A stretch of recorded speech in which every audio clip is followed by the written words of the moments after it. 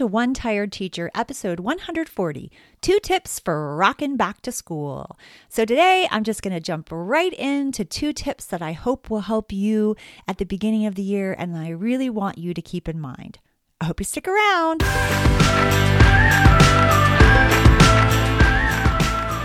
Welcome to One Tired Teacher.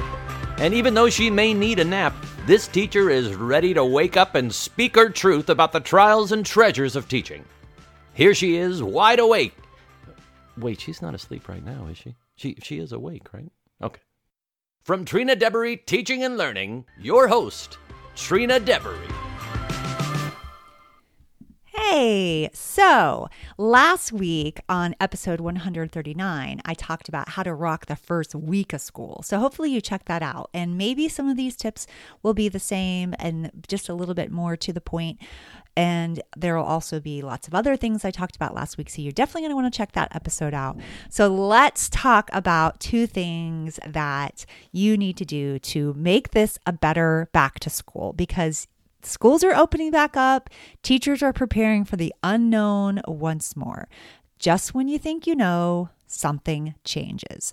Whether you're going back masked, unmasked, 6 feet apart, 3 feet apart, or full on, no restrictions to virtual learning, the one thing that we know that we can count on is that the kids, they really need us, and we need to protect our sanity. So those are the 2 things that we know. Those are not unknowns. Those are important. We know that kids need us. We know that kids are counting on us. And we also have to count on ourselves. We have to protect our sanity or we're going to lose it. And that is the reality of the situation. So here are 2 tips that I really hope will help you rock this school year. The first one is to teach procedures. Yes, actually teach them. Take your time to teach them. You want to show kids how to function in your classroom. And no matter how your classroom looks, you want to mentally go through, and I like to actually stand in the middle of my room or in the middle of my space or behind my computer, however, whatever your space looks like. And I want you to think about what you need to happen to have the day run smoothly. Go through every single part of the day. Think about what will help you succeed and the kids succeed. Think about how the kids come into the room, what they will do the first thing when they first get there. How are they going to ask questions? How are they going to use the bathroom? Get a pencil? What happens if they finish early? Are you going to bring them to the floor for a meeting, a morning meeting or a read aloud?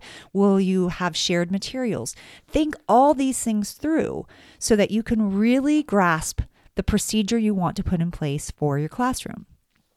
And you're going to teach this explicitly. You're going to model how this looks. You're going to show them what it looks like. You're then going to give them a dramatic non-example. I love doing that. I think it's so fun because they know for sure that that looks ridiculous.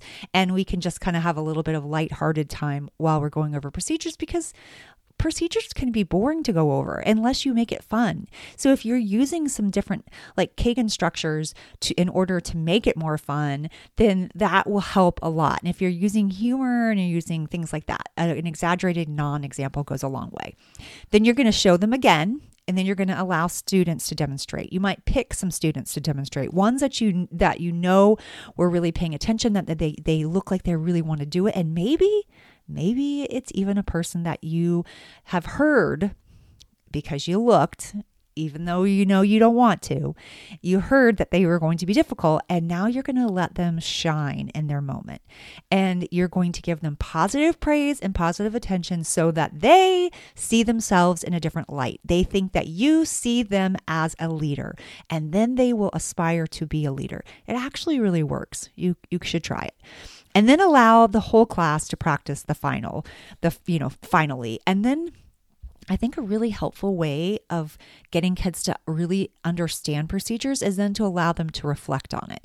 Whether they are turning and talking, maybe they're doing a round table where they're going around the table talking about what they just saw and learned and how they felt and how their body felt and what they were thinking when they were practicing the procedure. You're going to want to do this a lot. And yes, it takes time, and that's okay. But it will practicing these procedures, it will save you endless hours this year, and it will help you avoid massive behavior disruptions. It really does work. And if something doesn't work, then you adjust and you practice again. And you don't give up until it looks just like you want it to. And even though it takes time to do this, it will actually save you tons of time in the long run. Don't get discouraged if you don't get to academics right away, because this stuff matters. Procedures, routines, they matter. And we have to take the time to do that so that our classroom runs the way we want it to. Again, we'll save so much time in the long run. All right, tip number two, protect your boundaries. Now, this may sound impossible or maybe even unnecessary, but teachers are constantly called upon to do more and more and more. And you are asked to teach the impossible. You are asked to work with limited resources or materials. You're asked to pick up parenting slack. You are asked to do all of this with a smile on your face while reaching for highly effective. Hear me. You cannot be your best self if you don't set some firm boundaries with your time. Choose 1, maybe 2 days to stay a little later to catch up, but that's it. Leave on time and stop working. Give yourself at least 1 whole day on the weekend to enjoy life. Yes, take Saturday off or take Sunday off. I think you should take Saturday and Sunday off. But if that stresses you out and you think, I've got so much to do, at least take a whole day, a whole entire day. Your brain needs it. Your family needs it. You need it. I know it makes you feel better to be prepared for the week, but it is unhealthy to work all the time. It drains you, it breeds resentment, it robs you and your family of your precious time, and it will not make a difference because you'll never feel like you're caught up. I feel like it's an endless list of to do. It never ends. So it's not, that doesn't matter. Give yourself the time you deserve and the time that your body needs. You can only give to others when you have taken care of yourself. Hold on to this because you will need a reminder. We all do. Now put a smile on your face and go kick some serious butt. I know that you're going to be incredible. So hopefully that gave you a little pick-me-up and gave you 2 quick tips to rock the year. Now, if you're back to school and you are needing some back to school resources, or you need like a packet done for you for the first week of school, it has team building activities, class building activities, it has decor, open house stuff.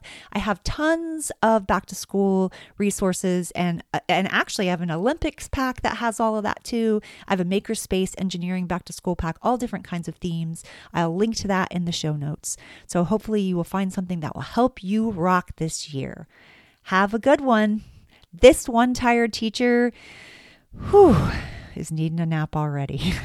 Until next time, sweet dreams and sleep tight.